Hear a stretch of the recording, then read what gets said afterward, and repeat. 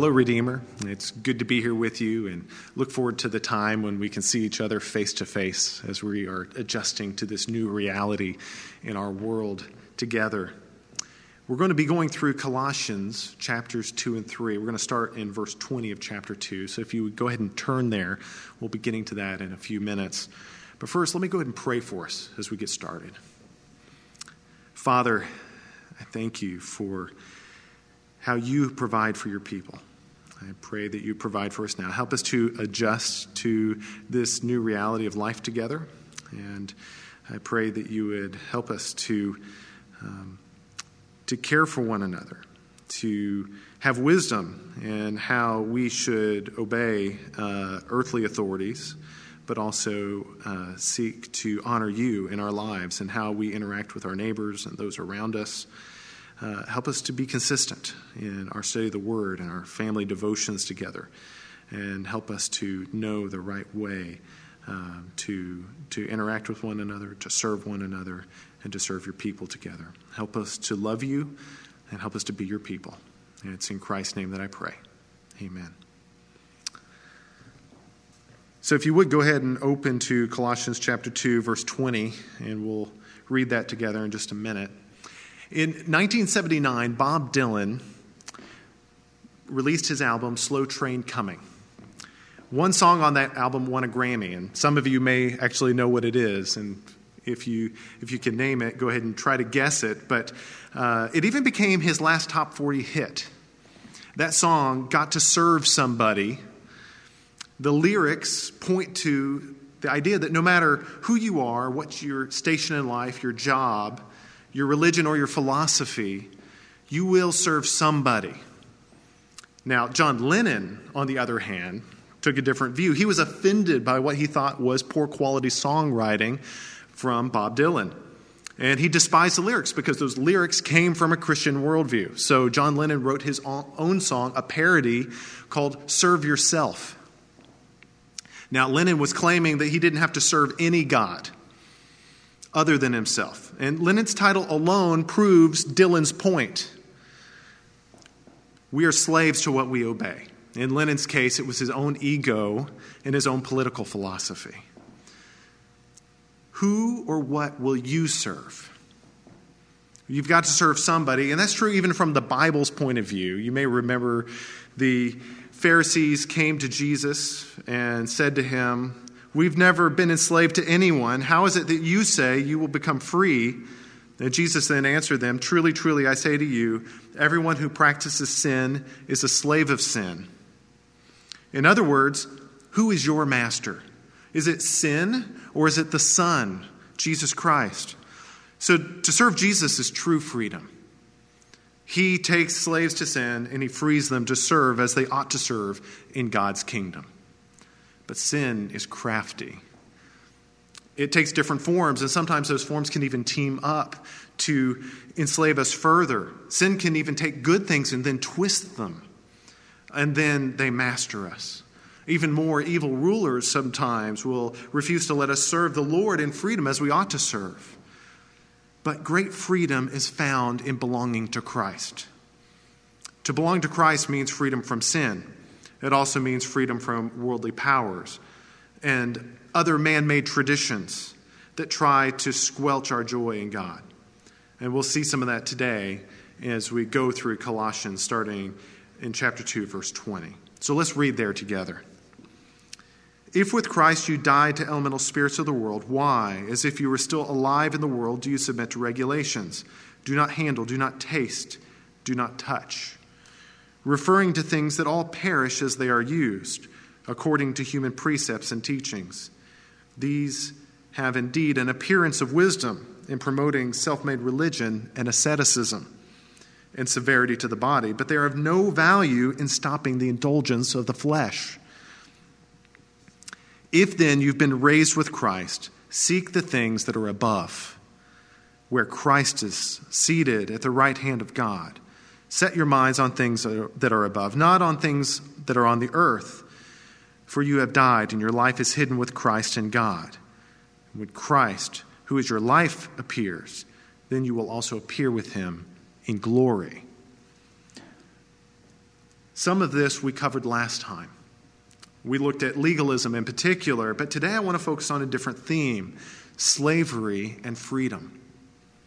The words slavery and freedom don't actually appear in the passage directly, but the concepts are there, and they'll become clear as we move along this morning. So to begin, let's look at the slavery part.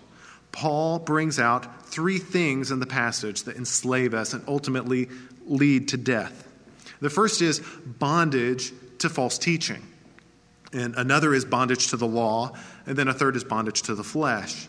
And Paul gives examples of the reach of these rulers and authorities. Their false teaching is focused on the law of the spirits and the flesh throughout the first two chapters of Colossians. And these false teachings are cruel taskmasters. They demand exhausting labor from us, and we serve them. But Christ is contrasted with them.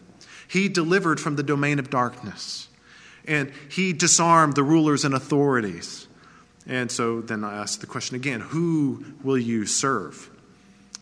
Let's look at verse 20 again. If with Christ you died to the elemental spirits of the world, why, as if you were still in the world, do you submit to regulations? Do not handle, do not taste, do not touch, referring to things that all perish as they are used, according to human precepts and teachings.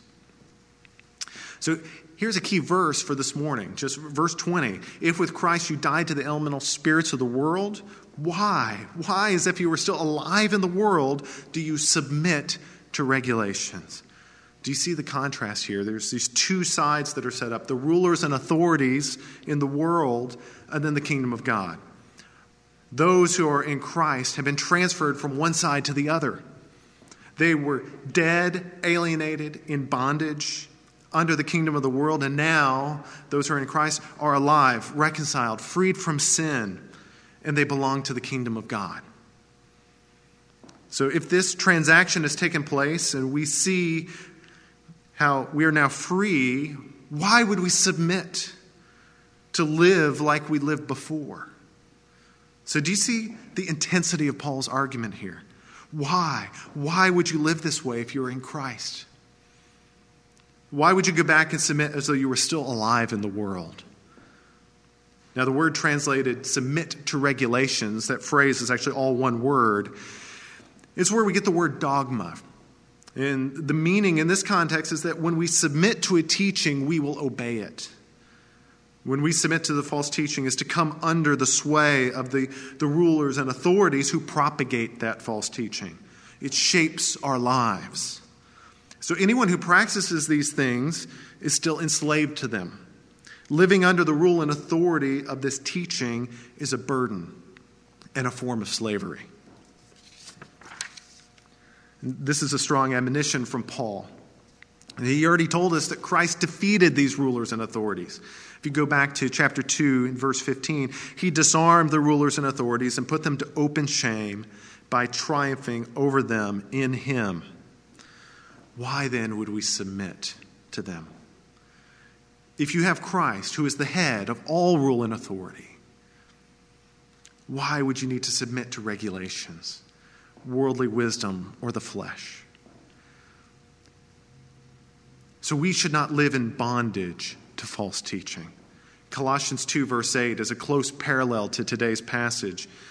It says, "See to it that no one takes you captive by philosophy and empty deceit, according to human tradition, according to elemental spirits of the world, and not according to Christ." Paul has been building this argument throughout Colossians 1 and 2, contrasting service to false teachers and service to Christ. And each of the items that he lists in 2:20 through 23, our passage today, those are examples of how the Colossians are being drawn towards submission to these false teachings. So a deceitful philosophy, according to human traditions, elemental spirits, or principles, will take you captive. You might suppose that the elemental spirits of verse 20 are just superstitions.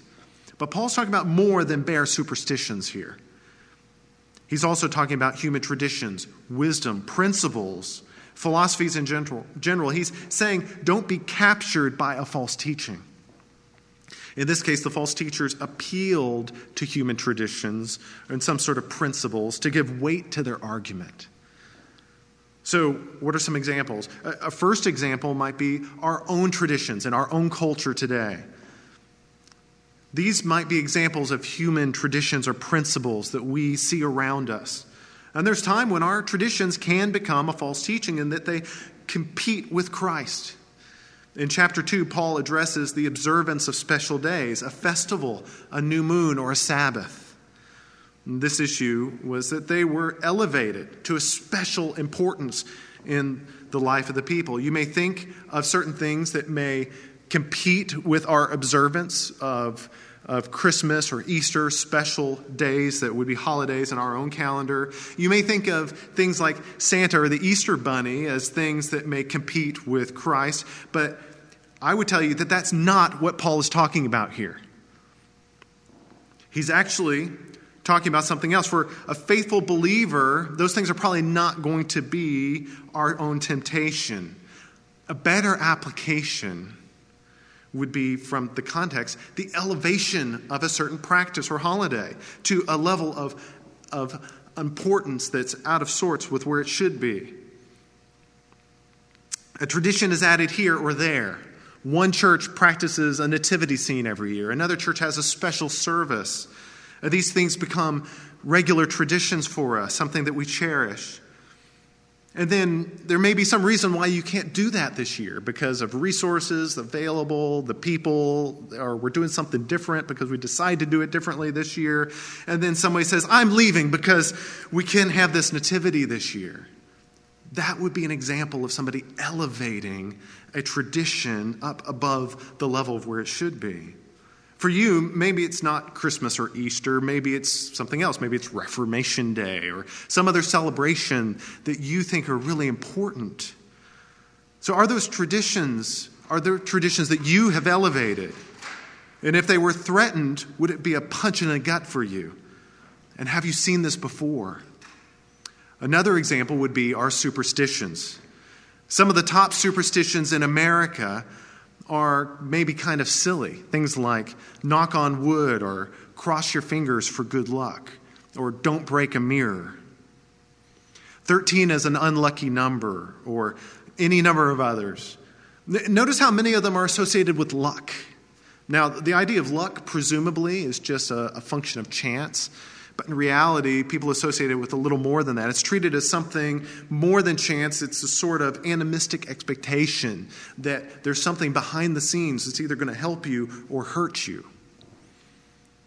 And in Colossians, Paul calls these spirits. But whether it's spirits or luck, none of these things should rule us. Another example would be theological drift. And in our day, one way that this has expressed itself is through a sort of moral ambiguity that is a cover for theological drift. And that might be an example of a principle in our own day. Moral ambiguity is popular. It's often presented as with this guise of virtue, being relational, caring, humble, and engaging. But those virtues are then used as a cover for false equivocations. Usually some sort of secular philosophy is inserted, and then they may start with this soft and comforting and virtuous language, but then they quickly move on to undermining Christ and his work. But true Christian virtue is tied to truth claims that are from the Bible and about what the Bible says about God, his character, and the world that God created. So, by contrast, you'll often see a form of moral ambiguity with deconversion stories. The thing about deconversions is that they are often presented as this process of rebirth. The experience of newfound freedom as somebody comes from out from the bonds of traditional morality, and they break free. The truth is that often the trajectory is set long before. It's really been based on some change and some fundamental assumptions that underlie what they believe about the world, about God, and about ethics. And so they may be able to hold together these two different worldviews in tension for a while, but often they just haven't worked out all the implications yet. At some point, They'll look back on their life and they'll find a justification for their trajectory. But really, it was really based on this change of fundamental assumptions. And so we should be mindful of the assumptions that we make because they will set a trajectory in our own life. But whether it's cultural traditions or superstitions or secularism hidden under this guise of moral ambiguity, don't be captured by a false teaching. That's the point from the passage. Let's think carefully about worldly wisdom that's not according to Christ. Be aware so that you don't submit to bondage. Does a system of thought rule over you? Don't submit to false teaching. Another version of this is to live in bondage to the law. Let's read in verse 23. These have indeed an appearance of wisdom in promoting self-made religion and asceticism and severity to the body, but they are of no value in stopping the indulgence of the flesh. Back in verse 20 that we highlighted earlier, described the submission to regulations. And then in Colossians 23 that we just read, there's this appearance of wisdom in promoting self-made religion. Paul may be actually referencing Isaiah 29 here, which discusses commandments taught by men with this perception of wisdom. In Isaiah 29, verse 13, it says, "And the Lord said, because this people draw near to me with their mouth and honor me with their lips, while their hearts are far from me. And their fear of me is a commandment taught by men. Therefore, behold, I will again do wonderful things with this people, with wonder upon wonder, and the wisdom of their wise shall perish, and their discernment of their discerning men shall be hidden." Paul also addresses this in Galatians 2:18. "For if I rebuild what I tore down, I prove myself to be a transgressor." And then in verse 21, "I do not nullify the grace of God, for if righteousness were through the law, then Christ died for no purpose." So the thought in Galatians, it's actually very close to what we saw back in verse 20. With Christ you died to the elemental spirits of the world, why, as if you were still alive in the world, do you submit to regulations? Why would we rebuild what we've also torn down? If we no longer look to the law for justification, why would we submit ourselves to what we sought to escape? And so if we've died to the law and now live to God, there's no reason to go back. Those former things no longer rule over us. Why would we let them rule over us again? There's another form of bondage that's deadly. It's bondage to the flesh. Again, in verse 23, "These indeed have the appearance of wisdom in promoting self-made religion and asceticism and severity to the body, but they are of no value in stopping the indulgence of the flesh." The indulgence of the flesh here is our sin. It's our sinful nature.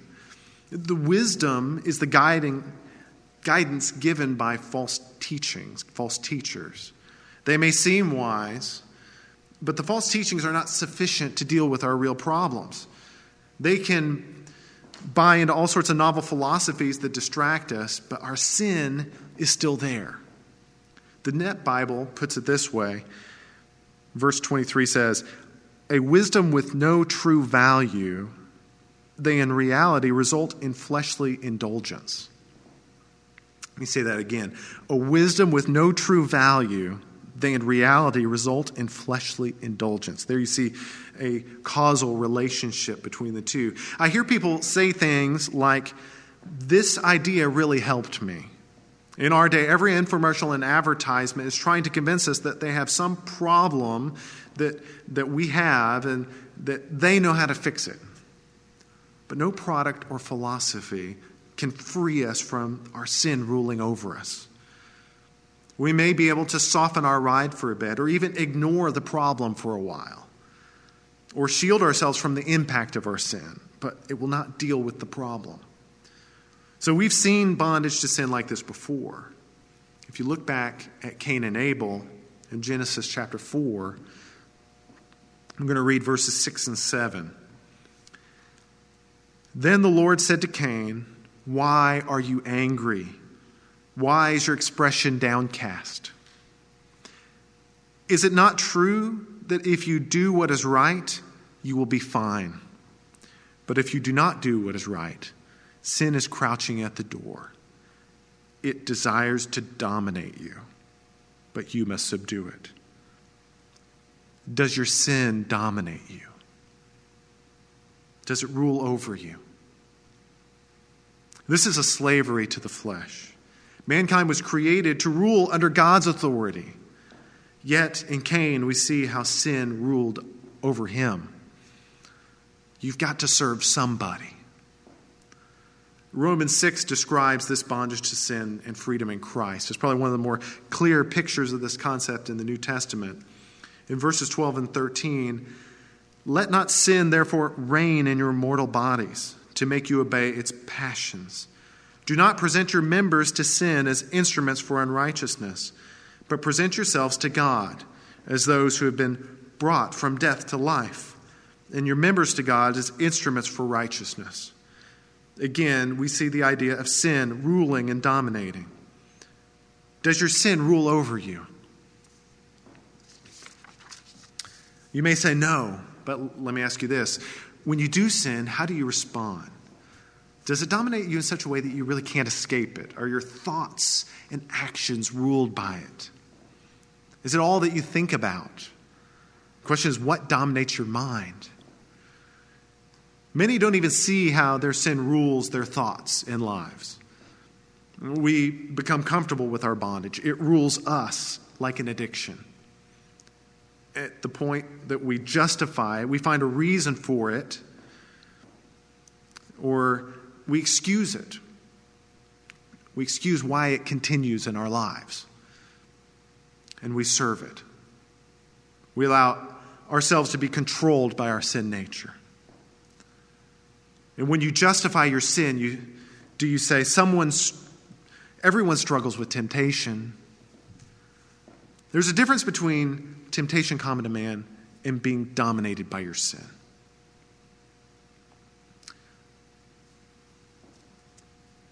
Or do you say, it's his fault that I'm mad, or she did this to me? We redirect the problem at other people to direct it away from ourselves. Do you run quickly to God's grace, but you hold on to your sin tightly, not willing to let it go? You'll see no lasting change and fruit in your life that way. But you don't have to live this way. You don't have to let sin rule over you. False teaching, the law, our sinful flesh, all of these things are working against us to enslave us. And they keep us from freedom before God. And with such a vicious assault, how could we ever make it? Even worse, since we're sinners too, how could we even deliver ourselves from this bondage? Who is powerful enough to set us free? And there's this struggle set up then between these two kingdoms, between two different authorities. But Christ has defeated them. He rules over a better kingdom. Christ is the one powerful enough to set us free. Brothers and sisters, find freedom in Christ. In Colossians chapter 1, verse 18, it says, and he is the head of the body, the church. He is the beginning, the firstborn from the dead, that in everything he might be preeminent. In chapter 2, verse 10, it says, and you have been filled in him who is the head of all rule and authority. In 2:19, it says, and not holding fast to the head, from whom the whole body, nourished and knit together through its joints and ligaments, grows with a growth that is from God. The phrase, Christ is the head, stresses his rule and authority over all things. Christ is the one who brings his people out of darkness. In 1:13 it says, he has delivered us from the domain of darkness and transferred us to the kingdom of his beloved Son. In 2:15 it says, he disarmed the rulers and authorities and put them to open shame by triumphing over them in him. So Christ, as the head, is contrasted with these rulers and authorities. he has disarmed them and defeated them. The question is, which rule and authority do we submit to? Christ, or to those who may have this appearance of wisdom, but ultimately they have been defeated? And if you've placed your faith in Christ, then this is applied to you. Going back to Romans chapter 6, starting in verse 14, for sin will have no dominion over you. Since you are not under the law, but under grace, what then? Are we to sin because we are not under the law, but under grace? By no means. Do you not know that if you present yourselves to anyone as obedient slaves, you are slaves of the one whom you obey, either of sin, which leads to death, or of obedience, which leads to righteousness? But thanks be to God that you who were once slaves of sin have become obedient from the heart to that form of teaching to which you were committed. And having been set free from sin, you've become slaves of righteousness. So do you see what's taking place? You're now submitting to a new ruler. And if you've been raised with Christ, what then? Let's look at Colossians chapter 3. If then you've been raised with Christ, seek the things that are above, where Christ is, seated at the right hand of God. Set your mind on things that are above, not on things that are on the earth. For you have died, and your life is hidden with Christ in God. And when Christ, who is your life, appears, then you will appear with him in glory. So this passage opens with this conditional statement. There's an if here. If you've been raised with Christ. And if you've been raised with Christ, then you have a new master. You're now free from slavery. You're freed from slavery to sin. But if you have not been raised with Christ, then sin will continue to be master over you. And then the passage moves to these admonitions. Seek the things that are above. Set your minds on things that are above. So first, what does it mean to seek the things that are above? It's to look to Christ, where before we looked to other things. When we were in bondage to sin, we were living for ourselves. We had our own desires for our own kingdom. But for those who are in Christ, we live for him. Our life now belongs to Christ and his kingdom. Remember back in verse 20 where it says, why, as if you were still alive in the world, do you submit to regulations? Submitting to the world here means to submit to those ideas or hidden forces found in the world. Those things have no sway because Christ is the head of all rule and authority. And in Christ's death and resurrection, we see the world differently. We're to submit ourselves to his rule because he is a better master. So our thoughts and actions are to align with God's perspective. We love what he loves, and we desire to see his kingdom come upon the earth. Both thoughts and actions are aligned with one another. I remember the first time that I understood that Christ had died for me. Do you know that joy? There's freedom in knowing that we can have a new life in Christ. Our sin has separated us from God, and we seek our own kingdom, but ultimately that is slavery to our sin. But Christ died to redeem people from that bondage. He sets us free, and now we live for him as a part of his kingdom, a better kingdom. So where were you when you realized what God had done for you? What God has done for us and in us is the basis for how we are to live the Christian life. Knowing what God has done is a starting point. But now let's look at verse 2. It restates verse 1 with some slightly different wording. Verse 1 focused on the reality of a life that's been changed. If our life is now under Christ and his dominion, then we should focus upon him. We should seek the things that are above. But verse 2 adds a little more detail to how we are to seek the things that are above. We do so by setting our minds on those things. Colossians 3:2, set your mind on things that are above, not on things that are on the earth. So setting our minds on things above does not mean to ignore the present needs of those around you. When it says, don't set your mind on things on the earth, it's referring back to those rulers and authorities. Verse 2 is reminding us of this contrast between Christ and those rulers. They compete with Christ for our minds, our hearts, and our affections.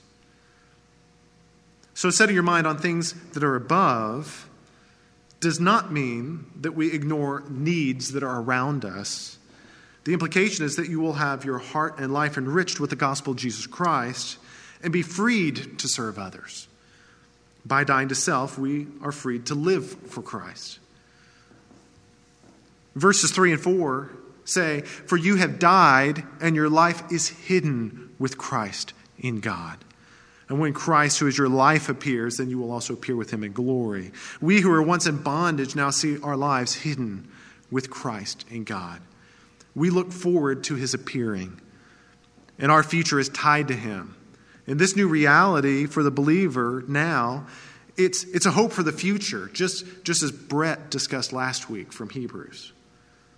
So in being heavenly minded, we are to set our minds on things that we see now from God's perspective. We see our lives from the perspective of God's kingdom. Our circumstances are now seen from a new light, and that will have an earthly impact. So being heavenly minded is intensely practical because it addresses what captures our minds. What has captured your mind? Is it a desire for wealth, for women, for politics, or sports? We live in a distressing time. Are you worried? Any of these things could be something that we serve. But we're called to set our minds on God and his kingdom. And as we move on in Colossians 3, we're going to see that this impacts what we do. Now, Romans 12, verse 2 addresses the same thought. "Do not be conformed to this world, but be transformed by the renewal of your mind, that by testing you may discern what is the will of God, what is good and acceptable and perfect." New life in Christ brings with it this new perspective on life, a new way to evaluate our world. And this has practical implications on how we live as a result. If we've died with Christ and your life is hidden with Christ in God, right, then when Christ, who is your life, appears, you will also appear with him in glory. And this has an implication for how we view our future, right? A renewed mind will affect how we evaluate life and what is to come. So going back to verse 20, if you know Christ, why would you submit to the old way? Don't submit to false teachings or rulers or to your own sin,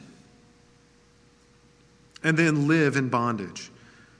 With Christ as our head, we no longer have to live in submission to false teachings or the law or the flesh. Turn to Christ. He is a better master. And set your mind on things above and see your life in a new light. And you've got to serve somebody. So place your faith in Christ and find freedom in serving him and his kingdom. So let's pray together. Father, help us to apply your word this week. Help us not to live as servants of rulers and authorities who would take us and make us serve them, but help us to live as servants of Christ. Help us to live a new life. Help us to see the freedom that we have in Christ to serve him. That being servants of Christ is not a cruel service the way it is to serve these rulers and authorities, but there is great freedom in being servants of Christ. So help us to live in light of new life this week. Help us to love you. Help us to love your people. Help us to, in light of what is going on around us, to serve our neighbors well. It's in Christ's name I pray. Amen.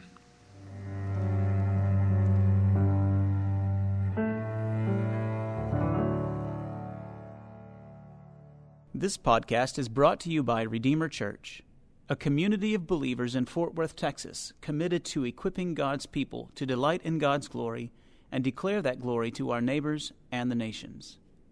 For more information, visit our website at redeemerfortworth.org.